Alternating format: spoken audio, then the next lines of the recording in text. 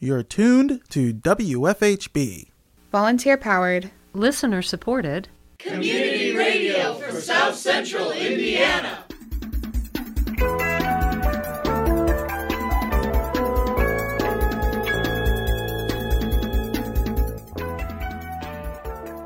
Good afternoon. Reporting for WFHB, this is Brandon Blewett. And I'm Deke Hager. This is WFHB Local News for Monday, August 28th, 2023. Later in the program, local journalist Dave Askins of the B-Square Bulletin provides a report on musician Molly Tuttle's performance last week at Switchyard Park. More in today's feature report. In particular, we're dealing with invasive plant species. Our team aims to get the community involved, caring for the parks as a part of our ecosystem. Kelly Schofield, urban green space specialist with the City of Bloomington, bringing neighbors together to care for our parks and natural habitats. Kelly can connect you to volunteer opportunities protecting Bloomington's green space later on the show on an episode of Activate, but first, your daily headlines.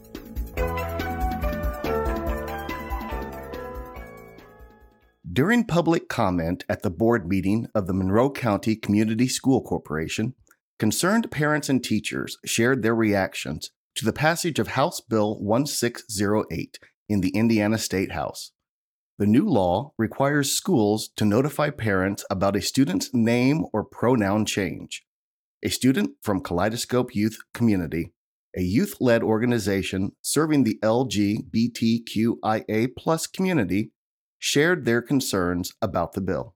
As you can tell, I'm also here with Kaleidoscope Youth Community. I'm a senior in the MCCSC system, and today I'm going by the name Possum.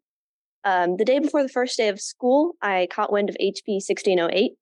At first, I wondered if I should comply maliciously by changing my name every day, but immediately after having that thought, I realized the extra load that it would put on my teachers.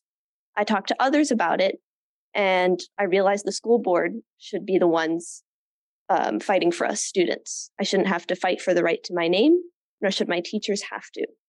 By resisting this law, you not only have the chance to influence schools, you have the chance to influence the attitudes of youth in the greater community. You have the chance to influence my attitude as I graduate from the MCCSC system this next summer, and you have the chance to influence how the students younger than me will feel about the safety of the MCCSC community moving forward. You have the chance to take the lead in speaking for and representing us as a community. Thank you. Thank you. A representative from Kaleidoscope Youth also urged the school board to protect its youth in light of recent legislation.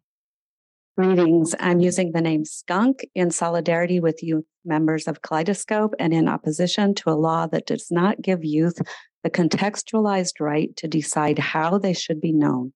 The youth themselves are best equipped to decide when and with whom they share information about themselves.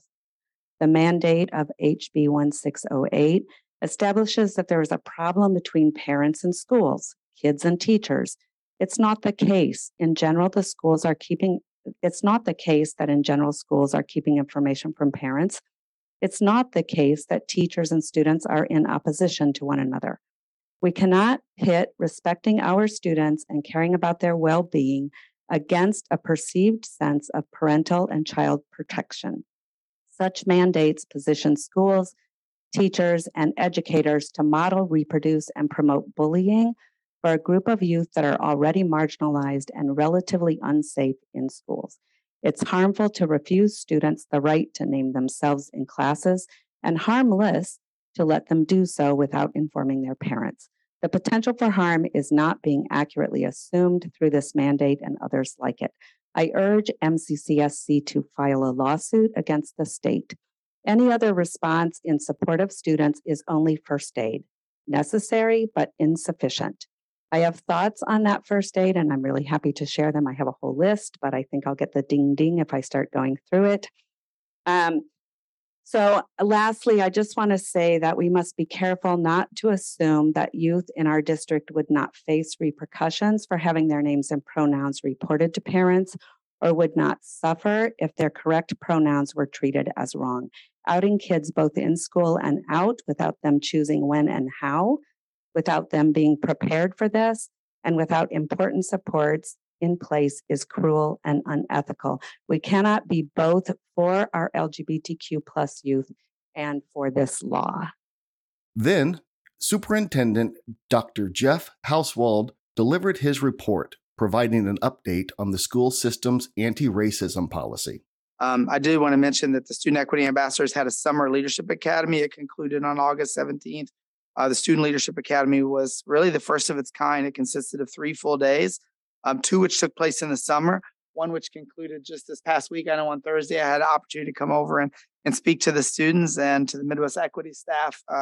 And it was aimed at preparing 30 high school students, teacher representatives, and members of the district's equity project team, their work throughout the school year.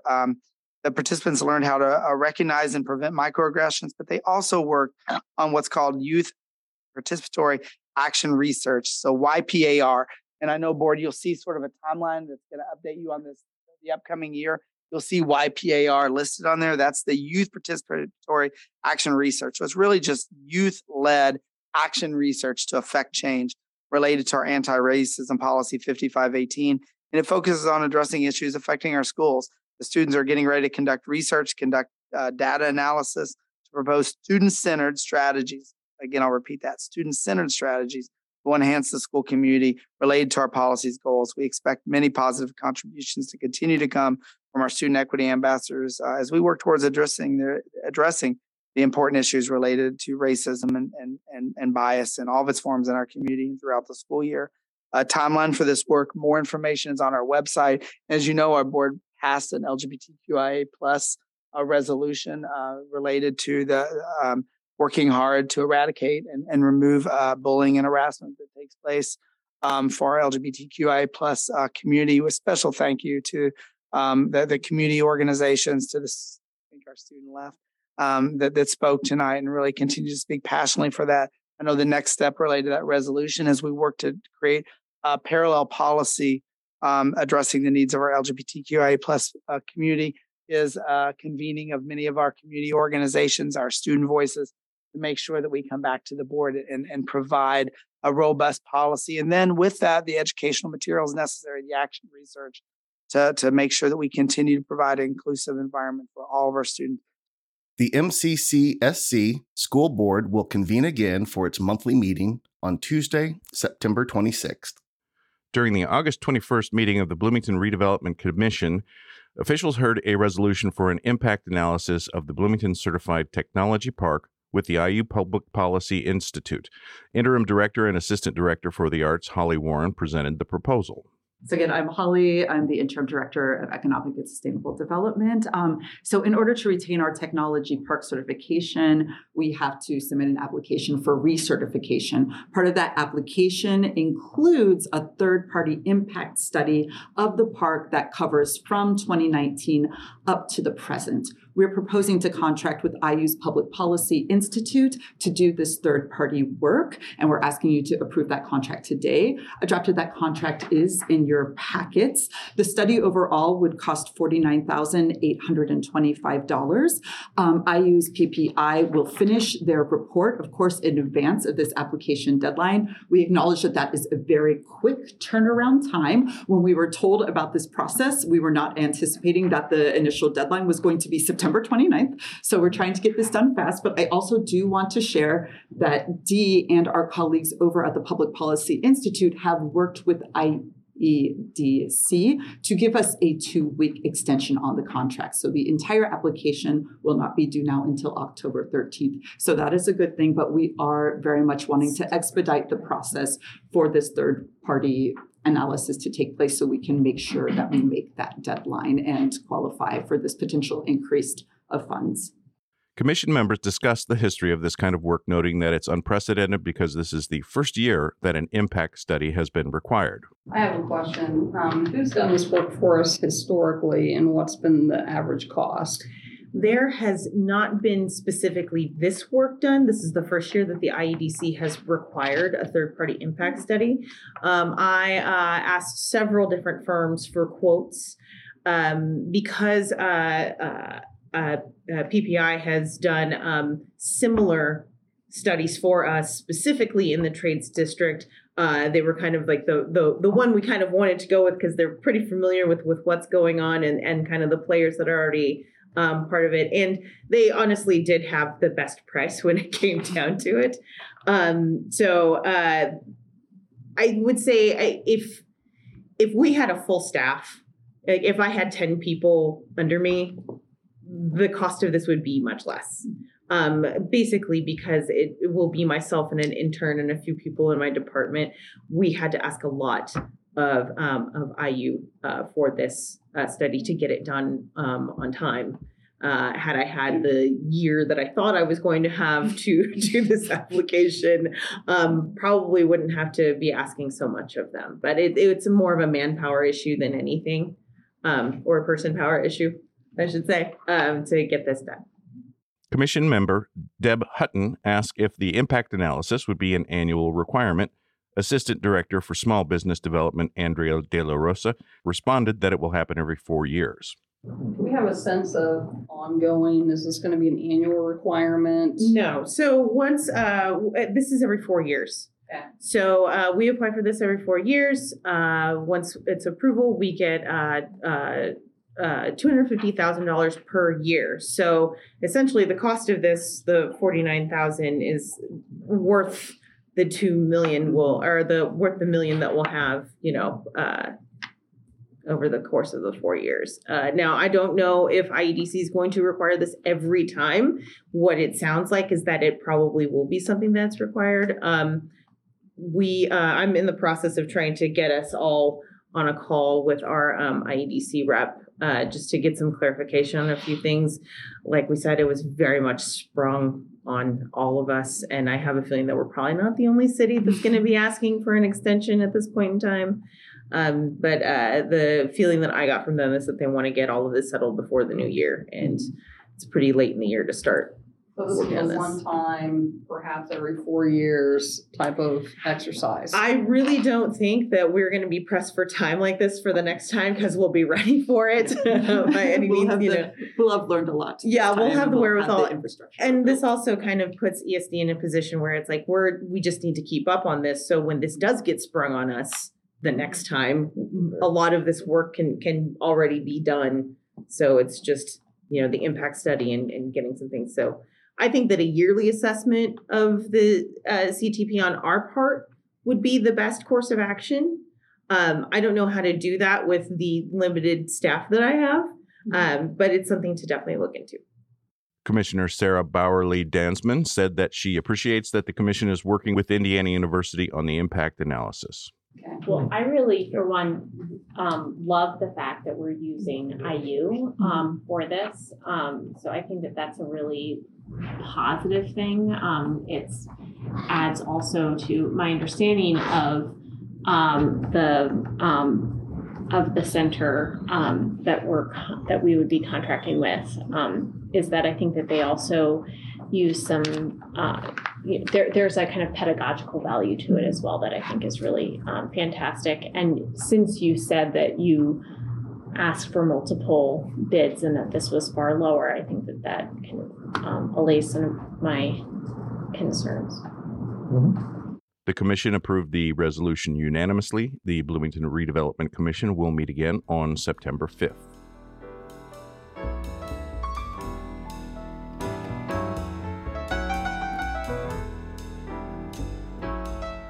Up next, we have some recent prison-related news and announcements from the producers of KiteLine, our public affairs program devoted to prison issues in the Midwest and beyond. KiteLine airs each Friday at 5:30 p.m. on WFHB. The program is also available online at WFHB.org or wherever you get your podcasts.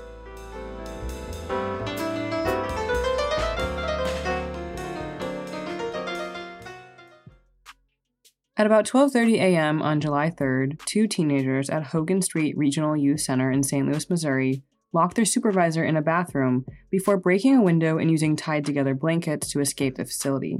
There is no further public information regarding whether or not the 16 and 17-year-olds have been rearrested. On July 4th, in New Morgan, Pennsylvania, at the Abraxas Academy, a private youth detention facility, an incident that began as a fight between two teenage prisoners became what prison officials are calling a riot involving more than 50 teenage prisoners. 19 local police departments responded to the youth uprising, which lasted more than 5 hours. According to prison officials, the facility was significantly damaged, including the pipes, the fire alarms, and video surveillance system. Officials report that 2 teenage prisoners and 1 prison guard were treated for minor injuries.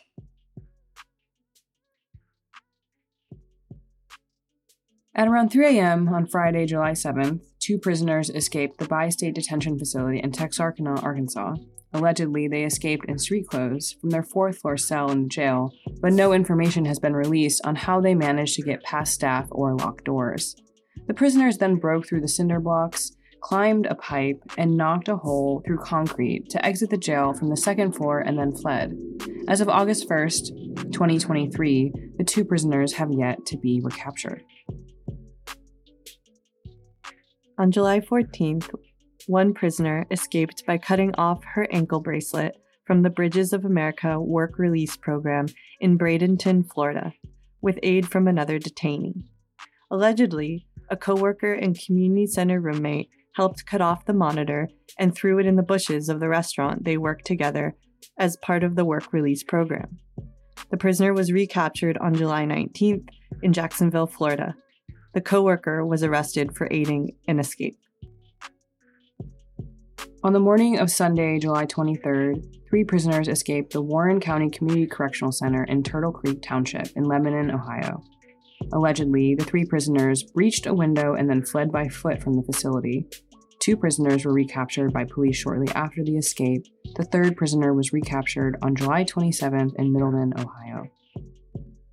On the morning of Monday, July 24th, 2 prisoners escaped from the Carroll County Jail in Huntington, Tennessee. No information about their escape has been provided. Both prisoners were recaptured on Tuesday, July 25th in Jackson, Tennessee. 2 teenage prisoners at the Golden Peak Youth Services Center on Lookout Mountain campus in Golden, Colorado, used a fire extinguisher as a weapon against guards and other youth prisoners. According to official internal documents from the facility, the prisoners sprayed guards, used the extinguisher and chairs to break multiple windows and exit signs, and then barricaded themselves in the upper quadrant, while gathering glass to use glass as weapons. The standoff lasted for more than an hour before both teens were arrested by responding law enforcement personnel from the Golden Police Department and the Jefferson County Sheriff. The Colorado Department of Human Services reports that there were no injuries to staff or other prisoners.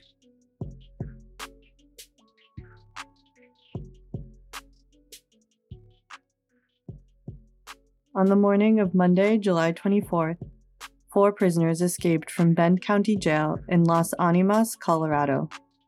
According to sheriff officials, the prisoners bunched up the sheets to make it look like they were still in bed, broke through the sheetrock ceiling of their cell, crawled through the attic, and escaped through the back of the jail. 2 prisoners were recaptured on Monday in Las Animas, Colorado. Another prisoner was found deceased later on Monday in Pueblo, Colorado, allegedly due to an overdose. The 4th prisoner has yet to be recaptured as of August 1st, 2023. On the evening of Thursday, July 27th, 2 prisoners escaped from Macon County Jail in Oglethorpe, Georgia. According to sheriff officials, 2 prisoners climbed through the jail's air conditioner vent. Staff didn't realize the prisoners had escaped until the following day, 5:30 p.m. on Friday. 1 prisoner was recaptured in Columbus, Georgia on July 28th. The other prisoner has yet to be recaptured as of August 1st. At 8 p.m. on Friday, July 29th, 13 youth prisoners held at the Los Padrinos Juvenile Hall in Los Angeles, California, reportedly assaulted guards, escaped their units, freed prisoners from an adjacent unit, and attempted to escape by scaling the walls of the facility. According to interim probation chief Guillermo Vieira Rosa, 7 of the youth assaulted guards with pieces of broken furniture before exiting their unit. The youth prisoners broke the window of an adjacent unit from which 6 other youth prisoners joined them on the facility grounds in an attempted escape. Prison officials say that the event lasted several hours and multiple law enforcement agencies responded to quell the uprising. Probation department officials report the use of riot gear and a sheriff's helicopter.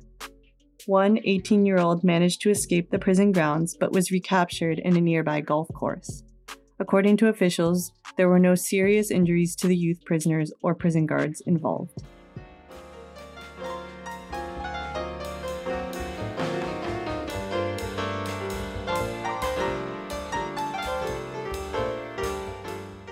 In today's feature report, local journalist Dave Askins of the B Square Bulletin provides a report on musician Molly Tuttle's performance last week at Switchyard Park. This comes from the B Square Bulletin's Morning Bulletin. Dave Askins has more.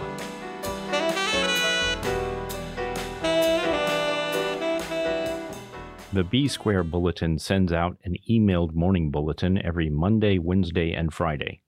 You can sign up for the Morning Bulletin by visiting bsquarebulletin.com and clicking on the tab labeled Subscribe. Here's an entry from the edition that was sent on Friday, August 25th, 2023. The headline to this item is, "Bloomington is all right. Some people there will treat you fine." Molly Tuttle and her band Golden Highway performed at Switchyard Park on Thursday night. Her set was mostly her own songs, either from Crooked Tree, which was released last year and won the Grammy for Best Bluegrass Album, or City of Gold, which was released just a few weeks ago. Towards the end of the show, she performed the title track from Crooked Tree. She led into it by telling the crowd, "I wrote this song thinking about growing up as a little kid and losing all my hair when I was 3 years old. I developed something called alopecia areata, which basically means your body stops growing hair. So it's been a lifetime of feeling like a crooked tree. I love wearing wigs. They're really fun. But you know, it's so hot out tonight, I thought I'd just let my hair down." Then she lifted off her wig and launched into the song. The chorus goes like this. "Oh, can't you see, a crooked tree won't fit into the mill machine. They're left to grow wild and free. Oh, I'd rather be a crooked tree." She closed out the show with White Freightliner Blues, which is not a Molly Tuttle original. It was written by Townes Van Zandt. I'm glad she sang it because it's the first song I ever heard Molly Tuttle play. I was searching on YouTube for a cover version of that song that I thought my songwriter friend Chris Buhalis up in Ann Arbor, Michigan might have uploaded there. At the top of the pile of those search results was one of Molly Tuttle's renditions. She plays it faster and with way more notes than Townes Van Zandt ever did.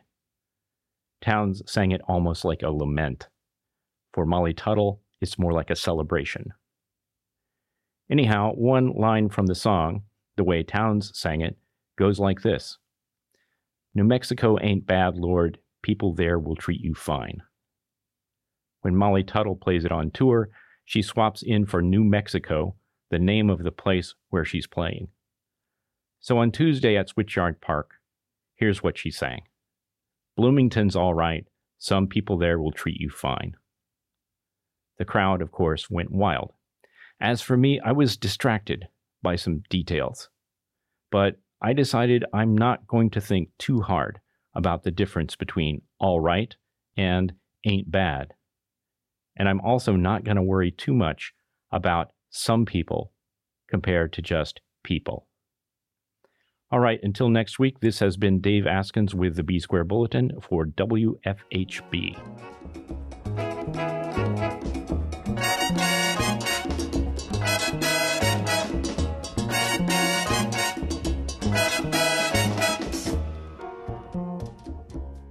WFHB News is proud to partner with the Media School at Indiana University to offer internships and volunteer opportunities in broadcast journalism.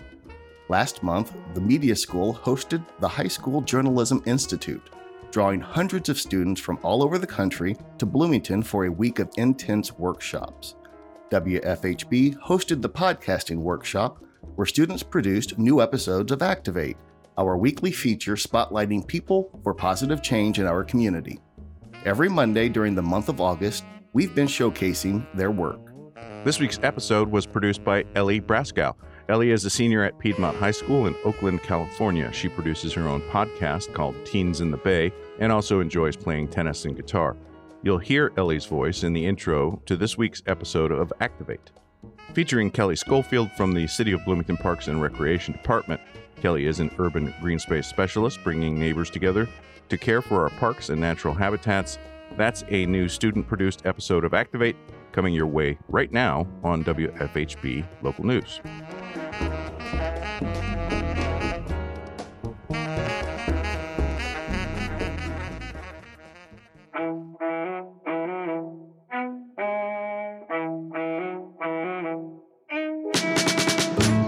Welcome to Activate, featuring real people working for positive change in our community.